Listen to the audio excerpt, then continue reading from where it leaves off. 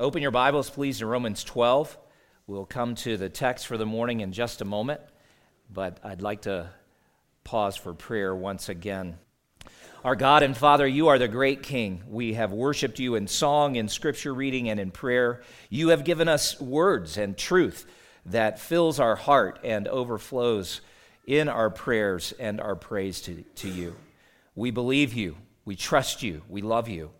But our hearts are anxious and fearful with so many things about us on this day, and we often feel that we are pressed beyond the limits of our human strength.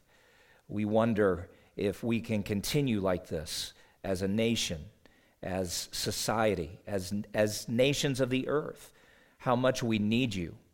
And today we call upon your name for rescue from evil of all kinds as it manifests itself globally and in large-scale conflicts like we see, and as it manifests itself even in those private, secret places. Oh God, have mercy upon us. Our sin is great, and our world is in great distress because of our sin. Would you please bring the power of your Spirit and the power of the gospel to bear upon our souls that we may ultimately find eternal peace. Bless the dear church on both sides of that conflict in Ukraine. Bless the assemblies that have already gathered for worship today, some in very small groups, fearful that their lives are in danger today. Some mourn the loss of family and friends in recent days. And from the human perspective, it seems senseless. And we know that you are not oblivious to it. Precious in your sight is the death of any saint.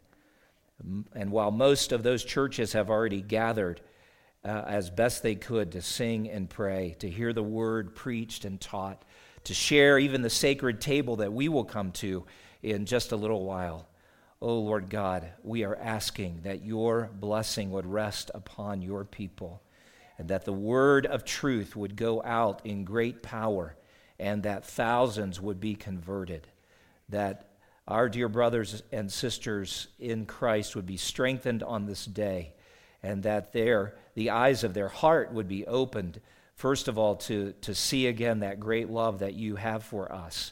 So let the cross be powerfully visible to them. Let the presence of the Spirit be powerfully known to them. And as your church collectively around the world on this day cries, "How long, O Lord? How long until you come and take vengeance on the evil one and all his horde? How long until you vanquish every enemy and cause every knee to bow before you? How long until we see justice and righteousness, equity and truth established in this world? How long until we see you?"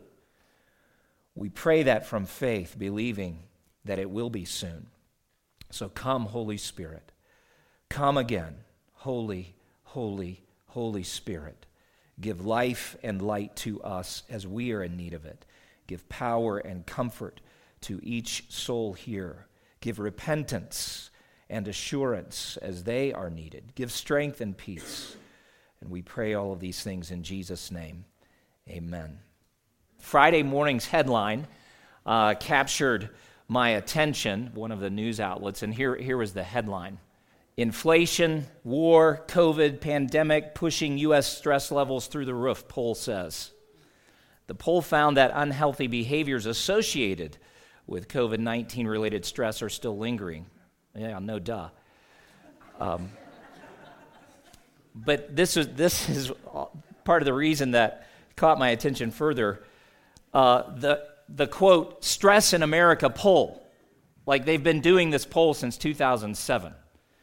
Conducted annually by the American Psychological Association, found that more adults rated inflation and issues related to Russia's invasion of Ukraine as stressors than at any other issue asked about in the poll's 15-year history. Not surprised by that either. The number of people who say they're significantly stressed about these most recent events is stunning relative to what we've seen since we began the survey in 2007, says the Chief Executive Officer Arthur C. Evans, whose team conducts this poll. And listen to this, and this is what you would see on the screen here, and maybe it will come up in just a moment.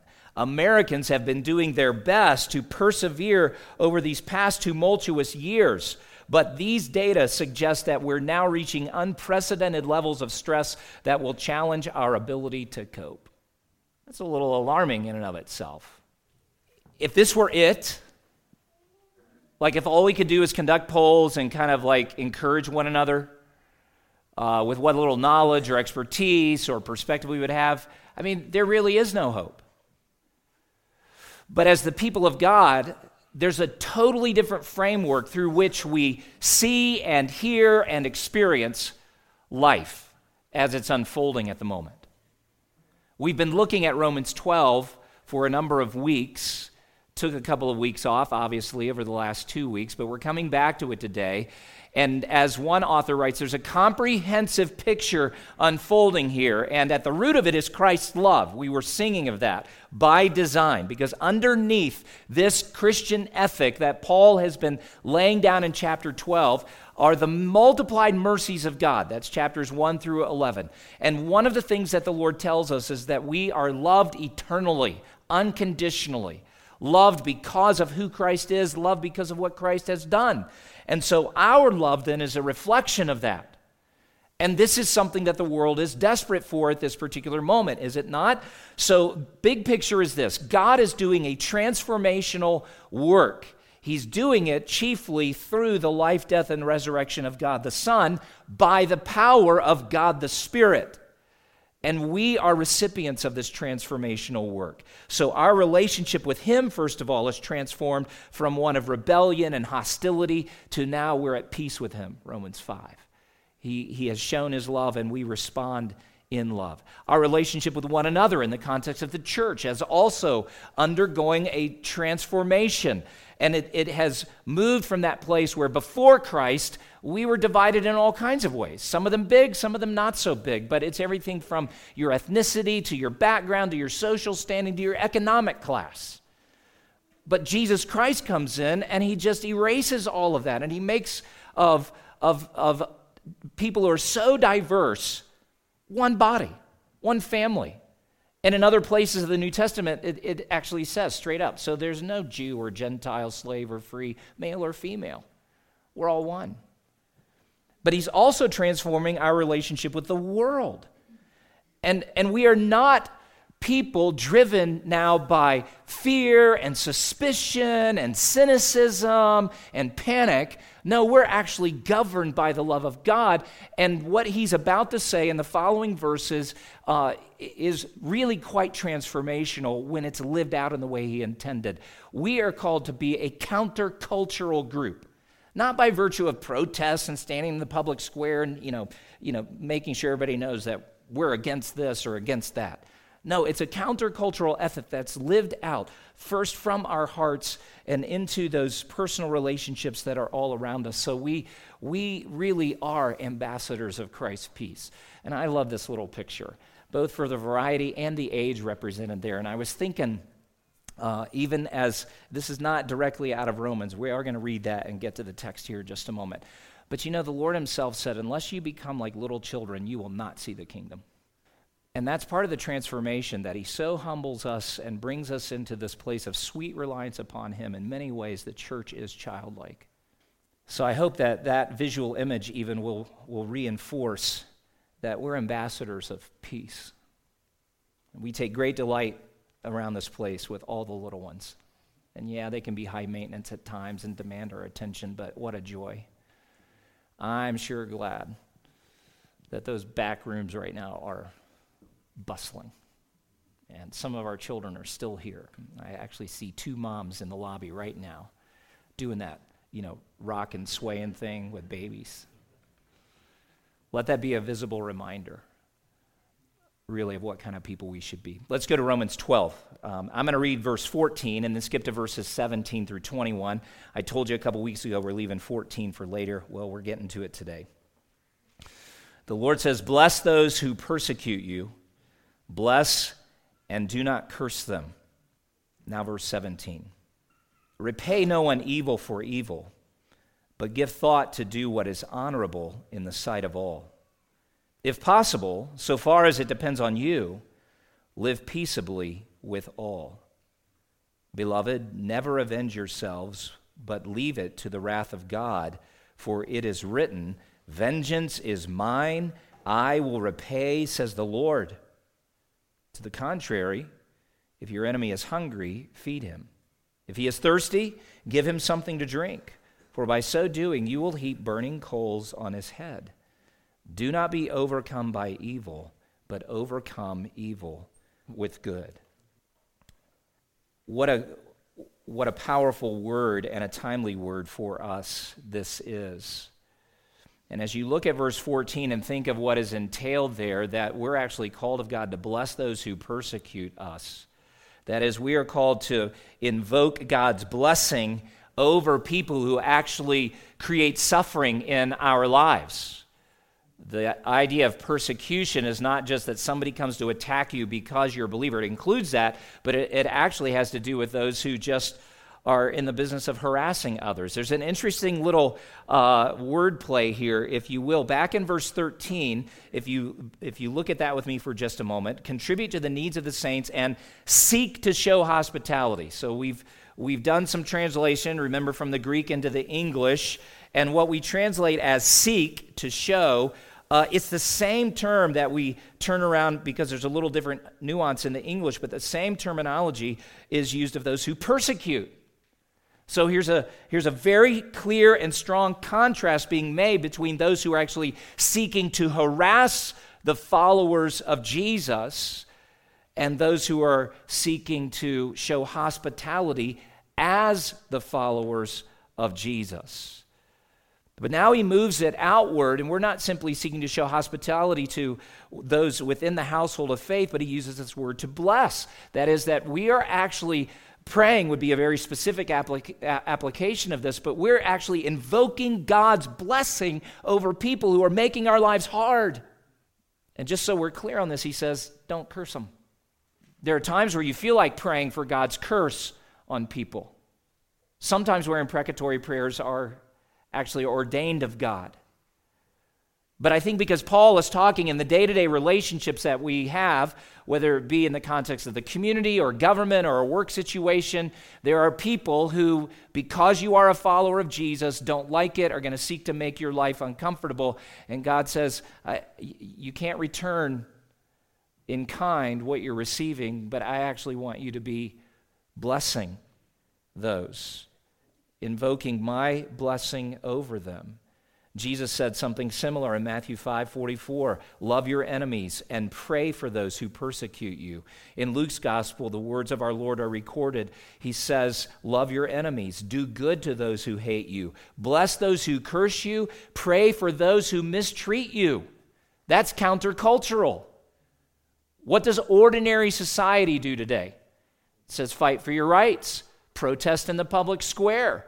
You go give them a piece of your mind. Whether you do it in person or you put it on social media, I mean, we're not going to take it anymore. But actually the Lord says, I do want you to take it. And not just never reciprocate evil for evil, but turn it into prayers of blessing. What is the greatest blessing an enemy could experience? Let's talk about that for just a moment. Conversion. Grace scandalizes human sensibility, doesn't it? In the first century, one of the greatest persecutors of the church was named Saul at one time until Jesus arrived. Knocked him off his horse, put him on his face, blinded him temporarily, and said, no more will you persecute me. Remember how Jesus personalized that when he confronted Saul? Why do you persecute me? Well, Saul wasn't thinking about, I'm doing Messiah harm. He just doesn't like the Christians. So he's on the road, going to do more violence and harm to them, but Jesus stops him cold in his tracks, converts him, and repurposes his life. And we know him as Paul, one of the greatest evangelists, church planters, missionaries ever. That's what ought to be in our hearts as we pray for our enemies and say, God, would you bless them? You can't stop at the point of like, God, bless them with good health and, all the Christmas presents they could ever wish for this year. No, God, convert them. They're hurting us. They're hurting your church. Convert them and recruit them then into your gospel church. So we are called of God to bless those who persecute us. Second of all, we plan to do what is honorable. Look at verse 17. First of all, believers don't do paybacks. We're not about that. Jesus tells us through Paul, repay no one evil for evil. That would have to do with punishment based upon what a person deserved. So we're not saying that, laws and courts of law don't matter. No, we're talking about in personal relationships. And he recognizes that we actually receive evil. That's a simple term. It's broad in its use. It has to do what is morally objectionable. We would all find it to be evil, but he's saying don't pay back evil for evil. We don't do paybacks. But here's the thought. Believers actually promote what is good, and we plan for it. That's what is tied into this concept of give thought to do what is honorable. That is, you need to be thinking ahead of time. It's almost like we're supposed to develop a playbook of sorts to anticipate. And one of the criticisms for our administration right now is that they just continue to react to what's happening, and people wonder, is there really a plan? Well, the Lord is saying to his people, I do want you to have a plan. I do want you to actually give some thought to how you could anticipate being sinned against by other people. Yes, it's evil. Nobody's acting like it's not hard or it's not real suffering or it's not genuine harassment. But he's saying what I want you to do, though, is to give back something of a different kind. We're called to live lives that mark a clear contrast to all the morally objectionable product of this world. As followers of Jesus, we are people who are positioned by his love, by his transformation in our hearts to strategically plan for, to produce, and even promote what is good.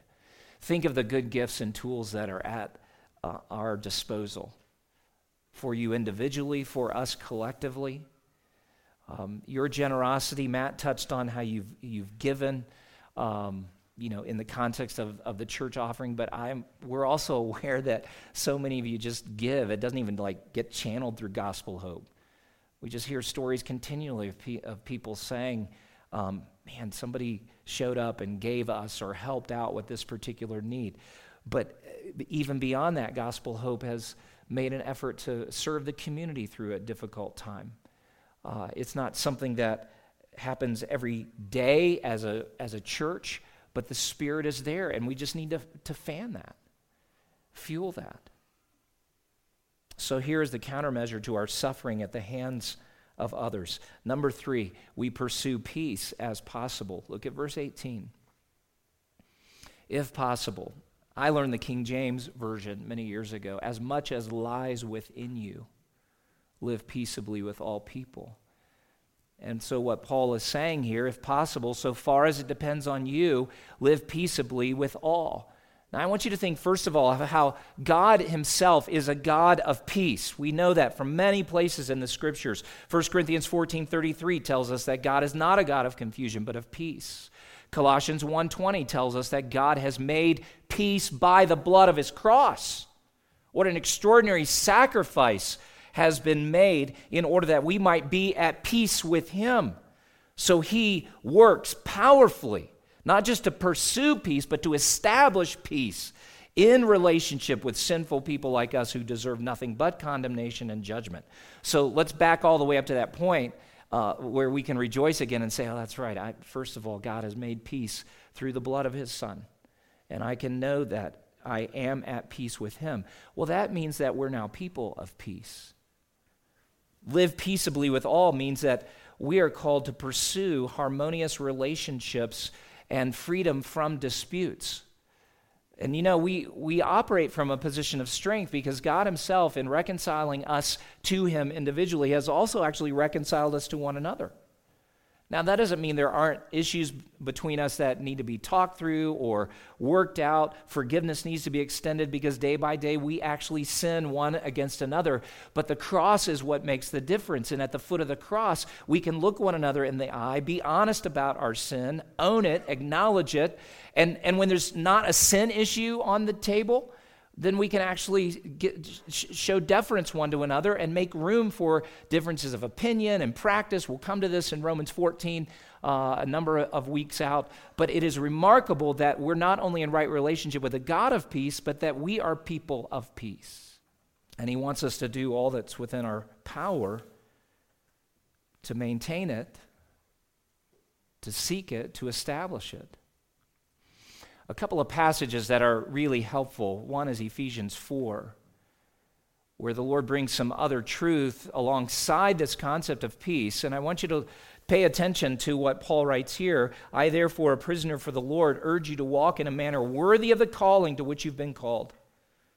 And what would that look like, Paul? Well, now very specifically, with all humility and gentleness, with patience, bearing with one another in love, eager to maintain the unity of the Spirit in the bond of peace.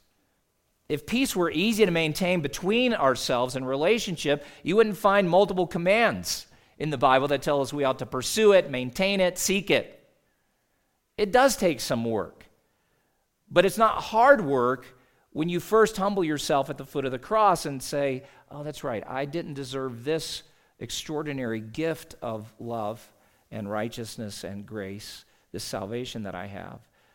But I have been blessed in this way, so therefore I'm positioned to humble myself with respect to other people.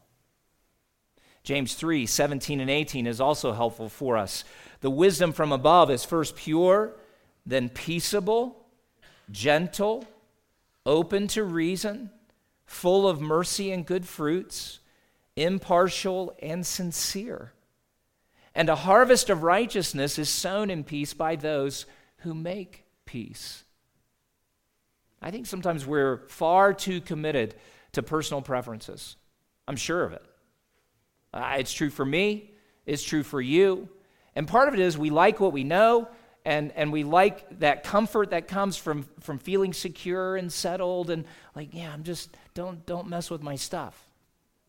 And in the context of life, people are always messing with our stuff, messing with our ideas, messing with some of our, what we might even say, well, they're my core convictions. But you know what? There's only one God in the universe. You're not him. I'm not him. And I don't have to be God in anybody else's world. Part of seeking peace is knowing what things really are worth fighting for and what things you just turn loose of. Again, I'm so excited to get back to Romans 14 and into the first few verses of 15 because it gives us some very specific illustrations and application. But look at what the Lord is saying here in James 3. There's like this constellation of attributes that come together.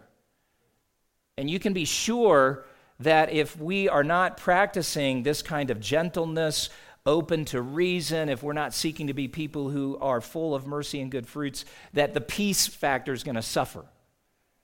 Because you don't get one of these without the others being in place. And the hope that the Lord gives us through James, verse 18, is if we are people who are actually sowing peace into relationships, into our church family, into our biological family, a harvest will come. It will come. So those are the kinds of things that are within our power. It's in my power to respond to someone with gentleness. I can speak the truth in love, but I don't have to be angry and aggressive or hostile or, hyper defensive about it. And if they choose that there's not going to be peace between us, well, that's on them. And so that's where Paul acknowledges that while this is something we are all to pursue, there are limits. And it's deeply frustrating. It can even be hurtful and painful when another party will not be reconciled, no matter what kind of appeals you make, no matter what kind of concessions you give to them, they're just not going to receive it and be at peace. Well, it's not on you anymore then. It's on that other individual. It's a countercultural ethic, though, isn't it? Number 4, we counter evil with good. Almost said it again, didn't I? We entrust ultimate justice to God. First of all, verse 19 tells us, never avenge yourselves. That is, don't take revenge for a perceived wrong, but leave it to the wrath of God. You let vengeance and that work of avenging be his. And now, Paul actually quotes an Old Testament passage, Deuteronomy 32, verses 35 and beyond, where the Lord himself says, vengeance is mine, I will repay, says the Lord.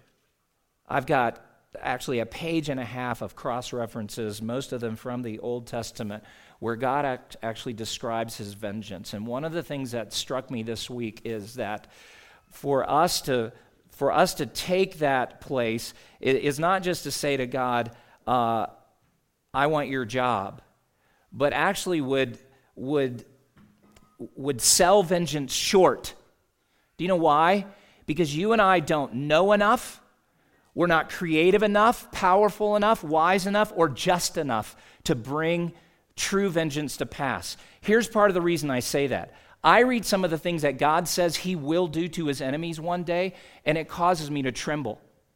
I actually read some passages and say, I would never think of doing that. But God did, and he will.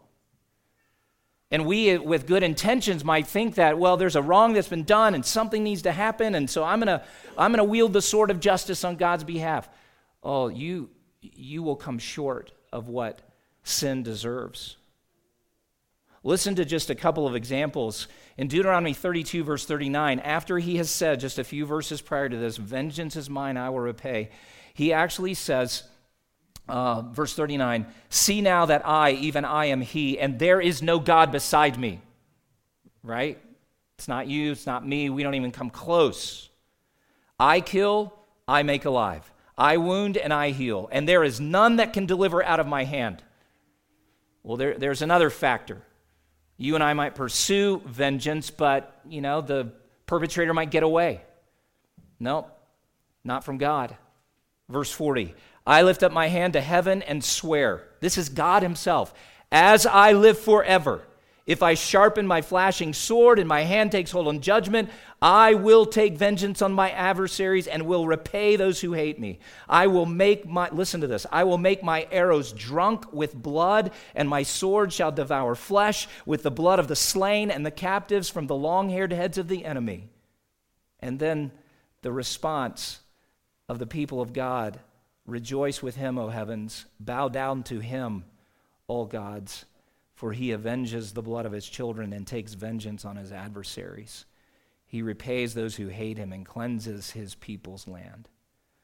There's another passage, and I'll just read this without comment. Isaiah 63, verse 3, where the Lord, in describing his vengeance, says, I have trodden the winepress alone, and from the peoples no one was with me.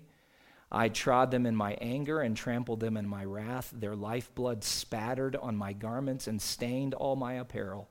For the day of vengeance was in my heart, and my year of redemption had come. The passage goes on, but those are graphic. God treading over his enemies in righteous vengeance to the point where his garments are blood-drenched. You see what I'm saying? I don't think we have the wisdom, the power, the creativity, the capacity to bring about that kind of vengeance, but God does. And you may rest in the truth that nothing escapes his understanding, nothing escapes his sight. His vengeance is comprehensive in a way that we cannot fully understand or appreciate from our finite perspective. His justice exposes the heart and soul level motivations. You see, we see what people do. We don't really know what's going on in their hearts, but his justice goes to the core of a person's being. And his prosecution uncovers every corrupt imagination, every secret scheme. And he does not merely avenge the act of sin, but repays the offender to the full. Vengeance is mine, I will repay. And in Romans 12, he's actually saying, you leave room for me. It's a gracious way of saying, get out of my way. You're going to show up with a little toothpick kind of thing and try to poke your enemy. That's what human vengeance amounts to. And God says, please step to the side. I'm about to unsheathe my sword. Now look at verse 20. To the contrary, if your enemy is hungry, feed him. If he's thirsty, give him something to drink, for by so doing you will heap burning coals on his head. What an extraordinary act of grace that is. We counter evil with good. Who in their right mind would do this kind of thing? Well, Jesus people in their right mind do this kind of thing. And it's going to result in one of two things, I think. Either that countercultural gospel good that's flowing out of us is going to become so powerful, so convicting, that what the one who was before the enemy of God and even maybe our personal enemy is humbled and converted. So it's kind of the Saul to Paul metamorphosis, or it actually adds to the judgment and justice of God that they experience one day, where God actually says to them, not only did you rebel against me, but the people that you were harassing did good to you, and you remained hard in your heart. And so the final word here for us, verse 21, do not be overcome by evil, but overcome evil with good. As always, you see the shadow of the cross in the back, don't you? The cross of Calvary is the ultimate act of overcoming evil with good. It's the place where Jesus took our sin and made it his own.